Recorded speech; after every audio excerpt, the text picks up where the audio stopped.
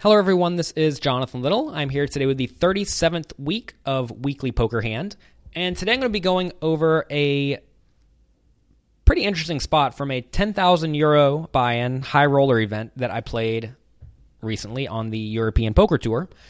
The blinds are 100, 200, and there is an ante in play of 25. That is how all these tournaments start, so this is very early in the day.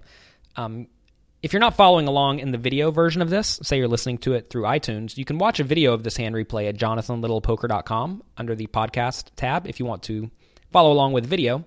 But in this hand, we are against a loose aggressive kid who has already lost about half of his stack. He's down to 30,000 chips. And let's go ahead and get to it. I've chipped up a little bit. I'm at 60,000 from the 50,000 chip start. So loose aggressive kid raises to 600, which is 3 big blinds from first position. We are 8-handed. All these tournaments are played 8-handed. A player in third position, a tight aggressive guy, calls. And then I pick up ace-queen in the low jack seat. So with ace-queen in this scenario, I don't know if I can reasonably 3-bet and get it in versus a loose aggressive kid.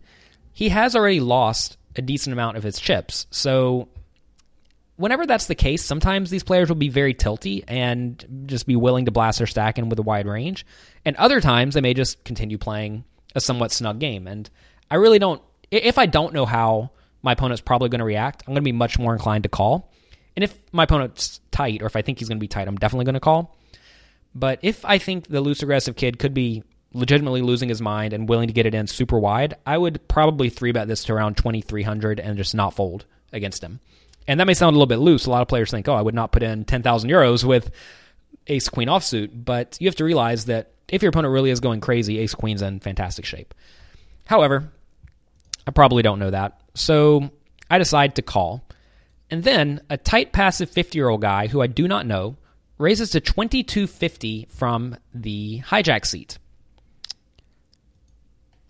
It folds back around to the loose aggressive kid. He folds, which is not something I expected, but it does happen sometimes.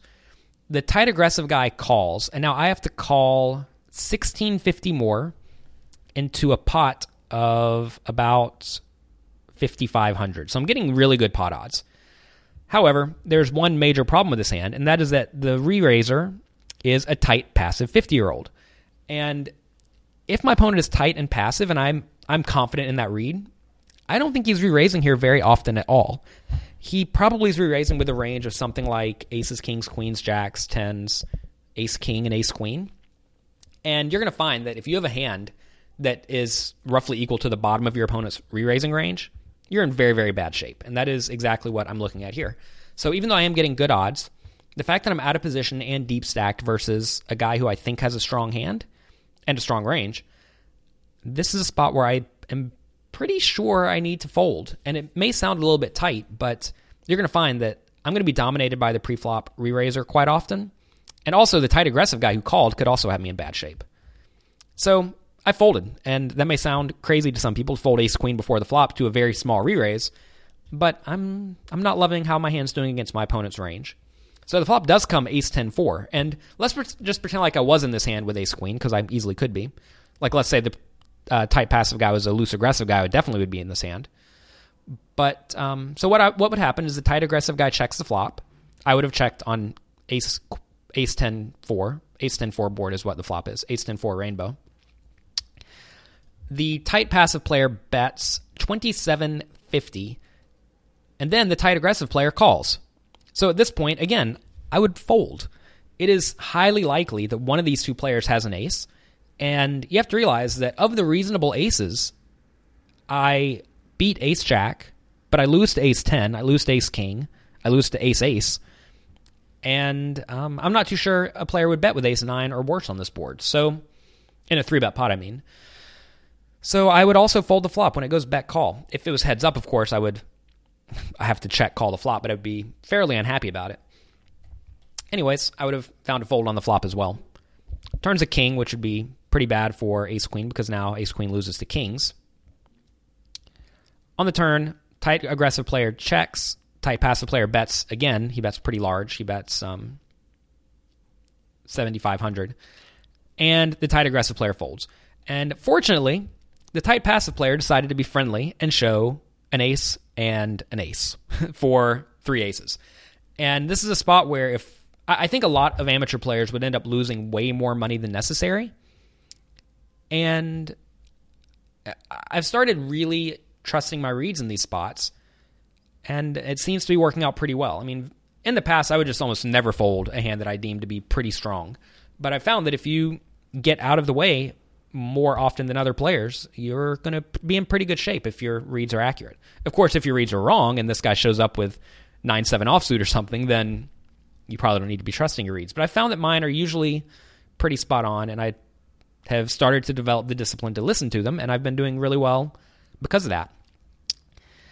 I actually have been working really hard on a project. It is called Jonathan Little's Excelling at No Limit Hold'em, and this is a 500-page book where I got around 17 other professional poker players and authors to write for me and write with me. Quite often I was collaborating with the authors on their chapters, and I have learned a ton from making this book. Like, for example, I learned from Phil Hellmuth to don't be opposed to trusting your reads. I mean, even if they fly in the face of the math, if you can look at a guy and know that his range is very tight, and you know you do really poorly against a really tight range, that's all there is to it. I mean, the fact that the guy's 3-betting, even though he should be 3-betting a lot, does not matter. What's actually going on is he's 3-betting with almost only the nuts. And if you can't beat the nuts, you have to get out of the way. I also learned from Olivier Bousquet, who wrote for the book, how to play a more game theory optimal approach and how to not get in spots to risk a lot of chips with your marginal made hands. And I've always known this, but I think I've sort of got out of the habit of it recently, where I've been going more so for extreme value. But I recognize, and I've been adjusting a little bit more recently, to where I've been playing a little bit more of a pot control style, to where I'm not playing huge pots without really good hands, and it seems to be working. Anyways, if you want more information about this book and all of the authors involved, you can check that out at jonathanlittlepoker.com/secret project. This was a project I've been working on for over a year now, and I am extraordinarily happy that it is coming together.